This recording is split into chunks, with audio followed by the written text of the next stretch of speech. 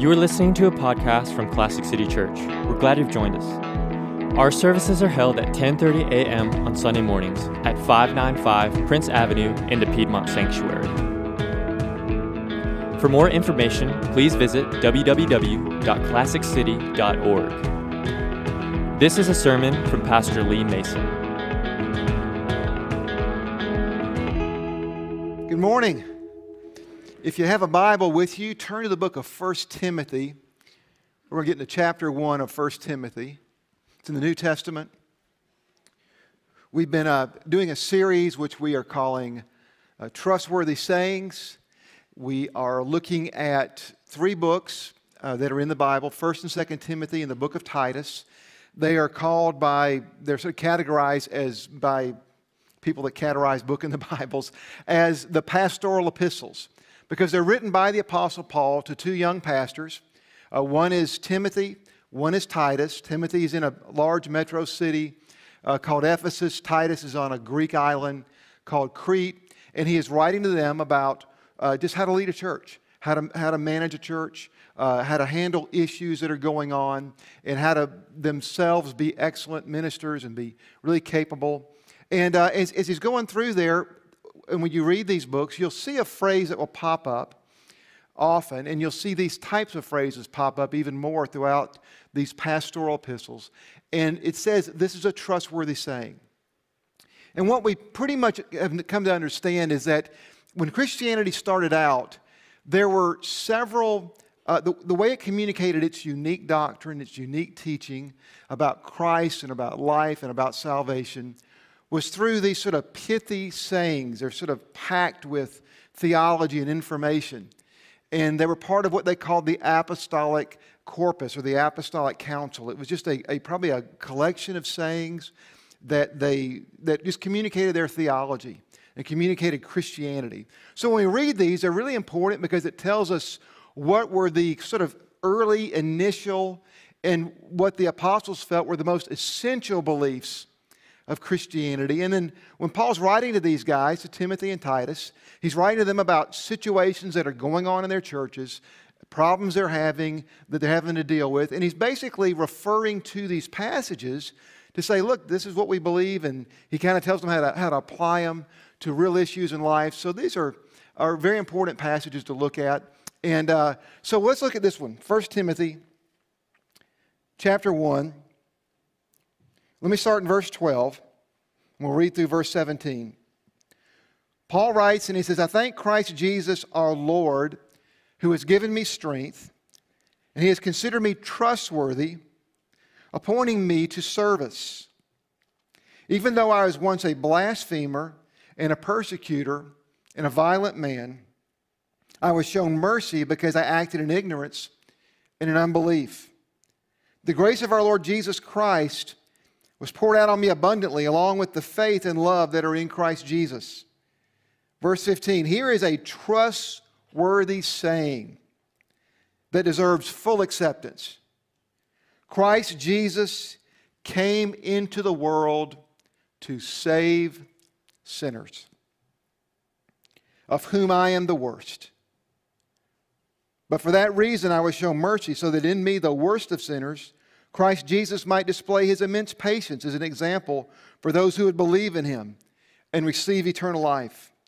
Now to the King, eternally, immortal, invisible, the only God, be honor and glory forever and ever. Amen. Amen. Now, what Paul is going to talk about in this passage is the point. What is the point of Christianity? And he's going to talk about the tendency we have as human beings to miss the point. There's a story of Sherlock Holmes and his assistant Watson that once they were on an investigation in a case, and they were out in the countryside, out in the fields investigating, and it kind of, their work had gone on longer than they thought. It had gotten extended, and it was going to take several days. And so they were out in this field, and they pitched a tent, and they went to sleep, And in the middle of the night, Sherlock Holmes wakes up his assistant, Dr. Watson. He says, Dr. Watson, look up at the sky, and what do you see?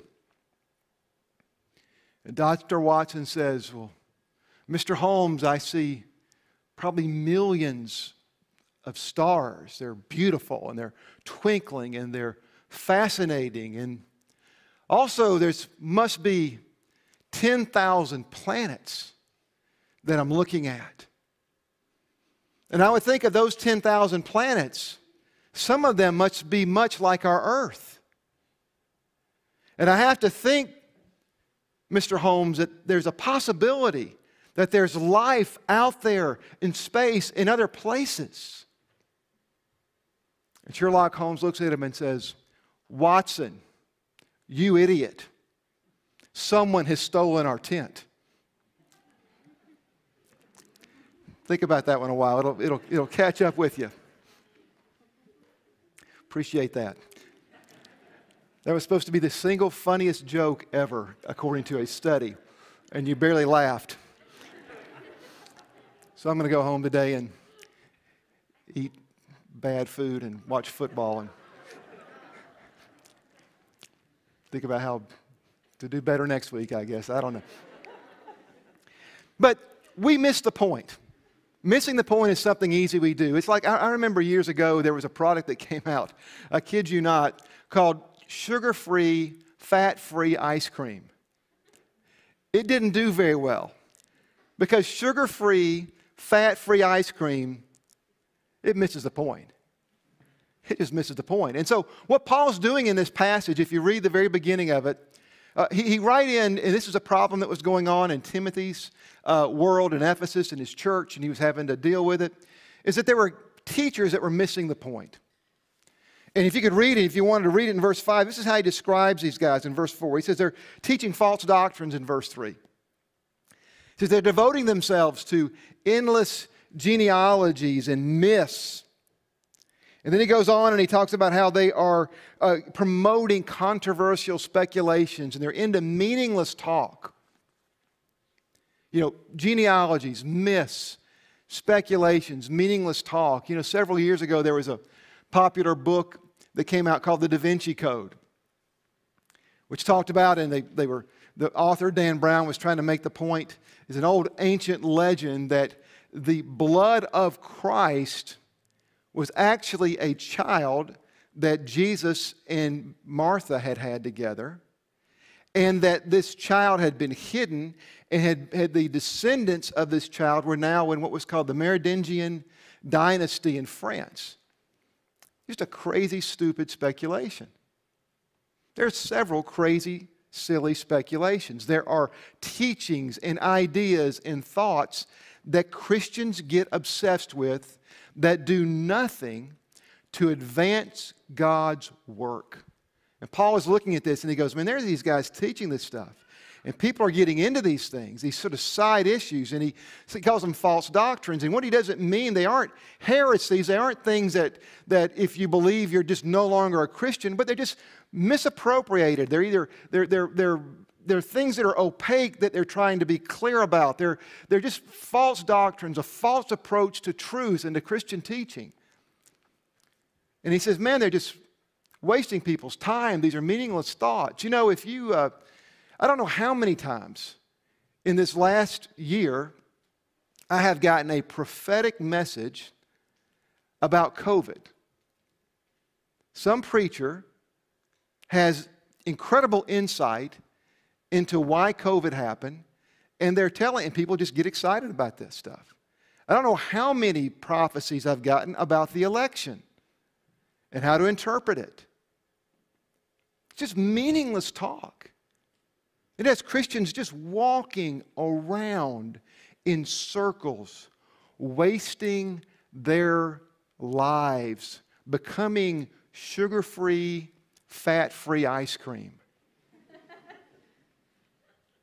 And it's not just those things. It can be doctrines. Look, I don't know how many times I've seen somebody get headwire over the doctrine of predestination. They literally can't think beyond it. I see people get involved in social actions that they think are more important than the gospel. And it is so easy to do this. And so right out of the gate, first chapter of this first letter to his protege Timothy, his closest protege, he says, look, I want you to command them to stop doing this. I want this stuff to stop. Let's stop this stuff. And let's get people focused on the main thing. Let's get them focused on advancing God's work, which is by faith. And then he goes on here, and it's kind of cool how he writes this. If you get in verse 12, he's thinking about these guys, and he thinks about himself. It's kind of neat how Paul does this in verse 12 through 14. He goes, I understand where these guys are coming from because I was once like them. Paul kind of sees himself in these guys that are sort of going wayward. He goes, I remember me.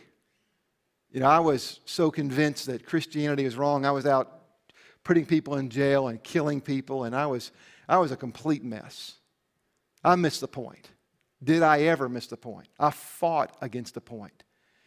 And so Paul sees himself in these guys, and he talks about his own conversion, and then he says this in verse 15. And this is something I want us to blaze in our minds like Paul wanted Timothy to blaze this in the mind of his congregation in Ephesus. Here's a trustworthy saying that deserves full acceptance.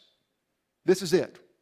Trustworthy saying deserves full acceptance, deserves full embrace, deserves to be obsessed about. Not these other things that are keeping you awake at night on YouTube.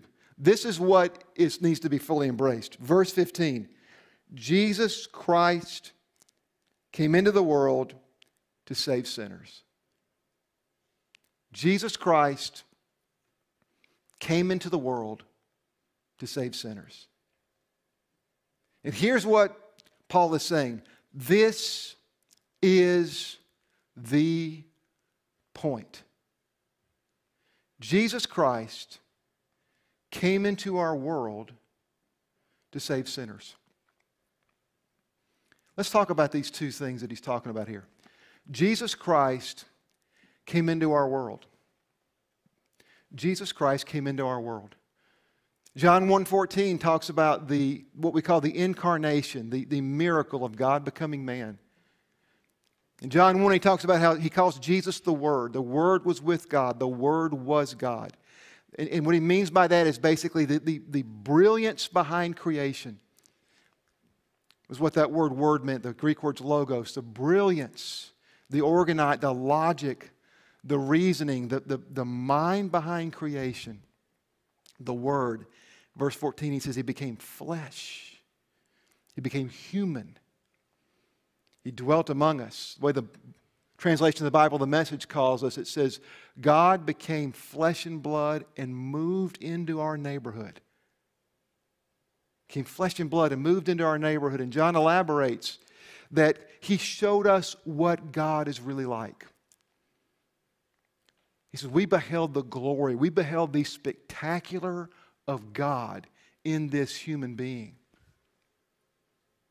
In the Old Testament, there are many appearings of God throughout it that are supernatural. We call those theophanies.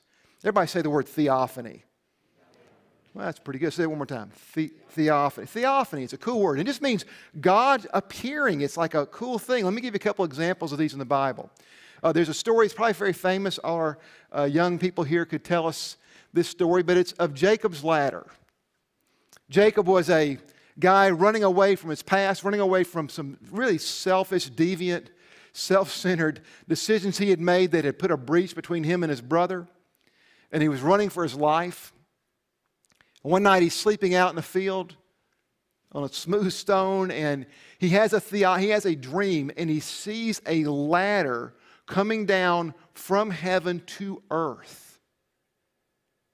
That is God appearing to him as a ladder coming down from heaven to earth.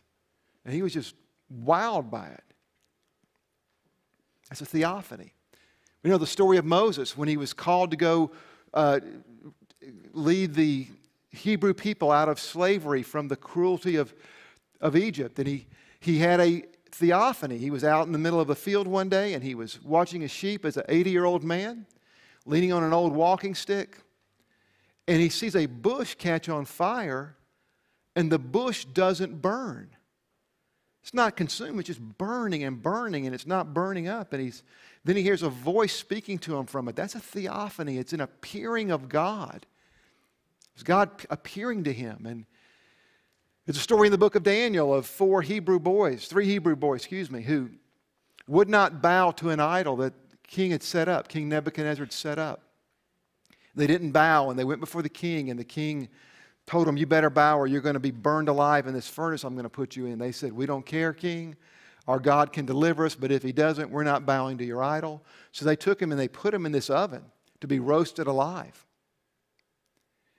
And while they're in the oven, instead of being burned up, a fourth figure appears with them. And Nebuchadnezzar looks and he goes, I thought we put 3 people in there, but I see 4, and the fourth one is like the Son of God.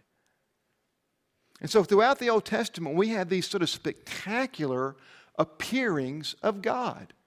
God appearing and saying basically, hey, I am going to bridge heaven and earth. I am the ladder between heaven and earth. God appearing and telling an old 80-year-old man, hey, I am going to empower you to go, and my presence is going to be with you and your people in a way where I am going to deliver them from bondage and from slavery. God appearing to 3 young boys who wouldn't go along with the crowd and put their lives on the line, and him being in a furnace where they're supposed to be burned alive, they're protecting them. That's how God appeared, and those are spectacular appearances of God, and there's many more that we read about in the Old Testament. But John writes, there is nothing as spectacular as God appearing as a man. There's nothing as spectacular as God looking like us, being like us, experiencing our world, experiencing our life, experiencing our challenges and our temptations. There is no appearing of God as spectacular as Jesus. There's nothing like it. Not God in greatness, not God in glory, but God in humanity, in simple, honest, real flesh and blood. He said, gosh, it's just spectacular. We looked at that, and that is the glory of God. That is the spectacular in God. When the Russians went into space, beat the Americans into the space, the astronaut that went up there reported back and he said, you know, I'm flying around out of space here and I can't find God anywhere. There's no sign of God. And C.S. Lewis wrote about that and he responded and he said, you know, the idea that the distance and the gap between human beings and God is spatial is just wrong. God couldn't live in a faraway place up there. We may use that name, the man upstairs. The truth is he's not the man somewhere else. But he's in a different realm than we are, but surrounding us and all amongst us. The way God manifests himself is not to come down from way up high, but it's simply the same way that Shakespeare would reveal himself to Hamlet.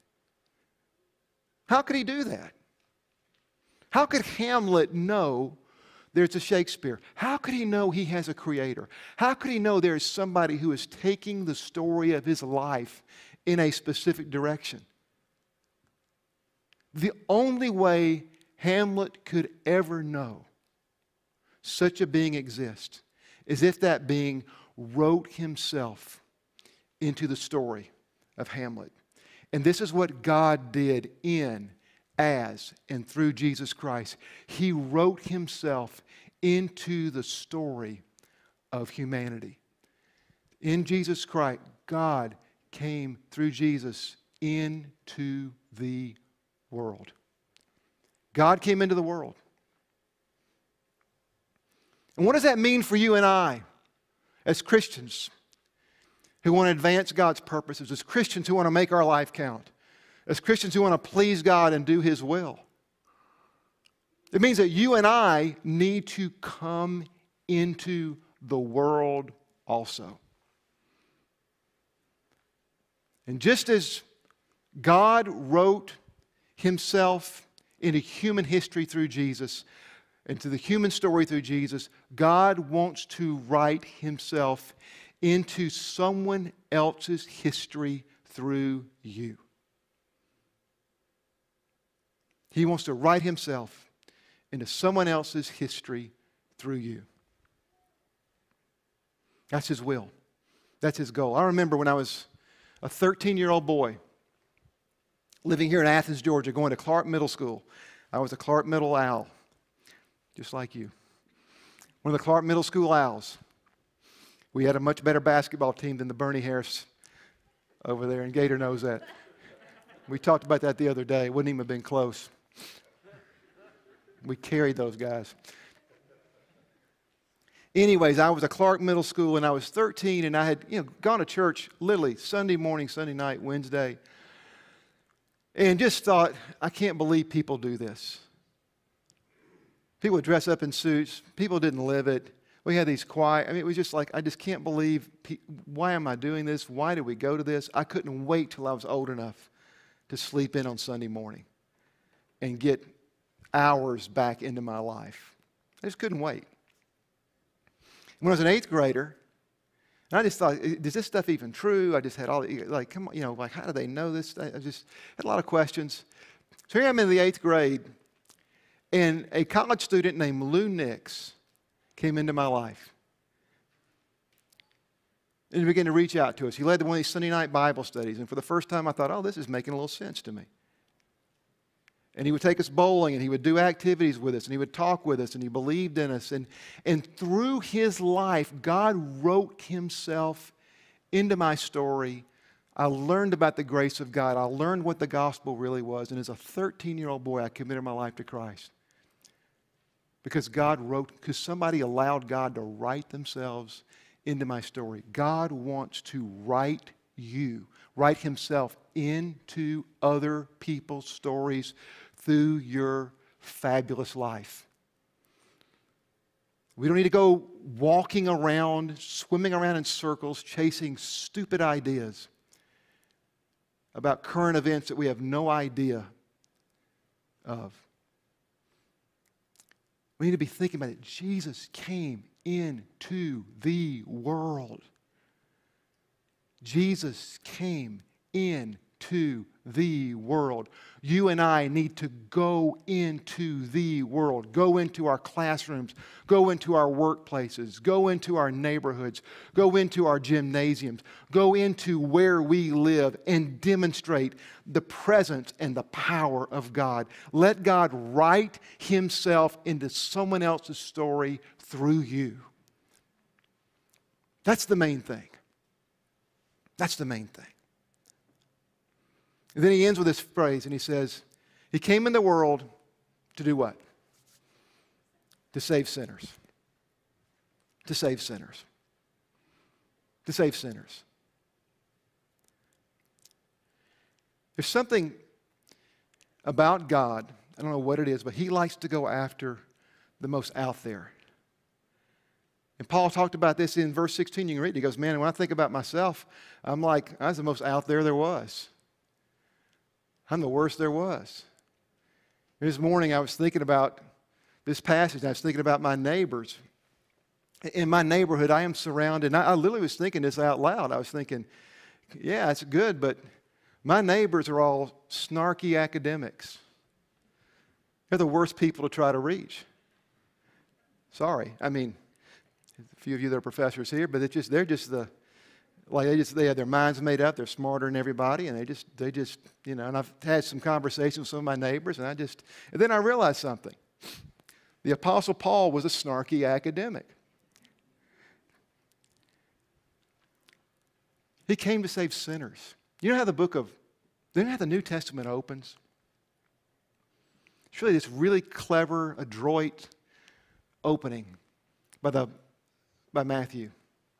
You read chapter 1, and if you ever read it, you just go, oh, this is just a crazy, boring genealogy. It's like a list of who had who, what what dad had what son, and it's just a genealogy. It's like, I want to read that. But then there's 4 places in that genealogy where Matthew breaks it up. Does it on purpose because he wants you to think about something. And when he does 4 places, he mentions the mom, not the dad. And here are the 4 stories that he does that in because he wants you to think about them. One is a story of a woman named Rahab. Excuse me, the first is a woman named Tamar. She was a woman who lost her husband, who tricked her father-in-law into sleeping with her, and they had a baby. Second is a woman named Tamar. She was a pagan prostitute. Rahab, like I said, Rahab. Someone say Tamar out there? I guess they just stop talking. Anyway, so there was Tamar, then Rahab, prostitute. Then there was a Moabitess named Ruth, whose people came about through an incestuous relationship. 2 daughters sleeping with their dad. And the last was David's son Solomon, who doesn't even mention David's name in the genealogy. It mentions her who had been Uriah's wife. And it's the story of David committing adultery and then actually murdering this woman's husband. And we see Matthew is saying something very powerful and very profound about Jesus. Is that in his genealogy, he came through the canal of real depraved humanity. Prostitution, incest, adultery, murder. He came through a dark canal because he came for the sinful. He came for those that are out there. I remember my dear friend Stan Evans was here preaching a few years ago when he shared his powerful testimony. Stan was a point guard on our basketball team when I was in high school. Great guy, great friend. He had a powerful testimony of crack addiction and incredible depravity, and now he is born again and he is a powerful man of God. And I remember when he was here, he and I were talking, and he asked about Gator. Gator didn't mind me saying this. I talked to him. And we were talking about him, and I said, I had taken Gator out to eat, and we had talked a few times, and I said, Stan, Gator's kind of out there. I said, I don't know. Stan looked at me, and he said, no, Lee. He called me Moose. That was my name back then. He said, no, Moose. I was out there. I was out there. Trust me, God, and we began to pray. We began to seek God, and look what happened. God wants to save sinners. Jesus Christ came into the world to save sinners. That's the main point. That's the big deal. And I think a question we need to ask ourselves is that being fleshed out in my life? That's the main point. Is that my main point? To come into the world, to reach the sinful. Is God writing himself into people's stories through my life? Am I willing to get involved? Am I willing to build relationships? Am I willing to lay down my life? Am I willing to pay the price to do what it takes to see the salvation of the sinful? Are we just distracted with other things in our Christianity, in our religiosity? Are we just going in circles? Are we missing the point? Are we just low-fat, sugar-free ice cream that can be discarded? You know, Paul ends with a really powerful thing here in verse 17. When he thinks about this, he just remembers and recalls the wonder of God, doesn't he? Who is God? The King, eternal, immortal, invisible, the only God. To him be glory and honor and power forever. We just see a love for God. We see an extension toward God, the God who wrote himself into our lives. And I just want to encourage you to do that. I encourage you to think about this a little bit. Think about your own life. Think about how God may want to use you. You know, a couple of our core values in our church, one of them is that every one of us is specifically stationed and uniquely gifted to serve God in ministry. Isn't that powerful? You are uniquely gifted, specifically stationed to serve God in ministry. There's a young man that joined our church about 1.5 years ago who had a terrible history of drug addiction. Was a teenager, actually had a scholarship to a major university, lost his dad, and he just went south and got into drug addiction terribly for 2.5 years. Made a mess of his life. He got saved, got involved in our church. And he began to realize he was specifically stationed and uniquely gifted. There's people he could reach that I couldn't reach. Someone who's had his past, someone who's been through it. You know what we saw in our church? We saw 6 people who were in the drug rehab come to our church. Several get saved, baptized a handful of them. Because why? Uniquely gifted, specifically stationed to serve God in ministry. He had unique experiences. He had a unique location to impact others for Christ that I couldn't. Another of our core values is that an authentic life lived for Christ in the real world is more impactful than a spectacular church service. We think spectacular church services are great. And we try to do one here. Kind of try. We do the best we can. We think, we just need to have a spectacular church service. You know how synthetic that is? Just all the stuff that goes on, a prepared message. It's real, but it's not real life. There is nothing as impactful and as spectacular to someone who's really interested in God. Not a church service, but someone living where they are, where they breathe, where they live, and they can see it over and over again. You're way more impactful. Your life lived authentically and genuinely for Christ is way more impactful than anything that happens here on Sunday morning in somebody's life. Way more impactful.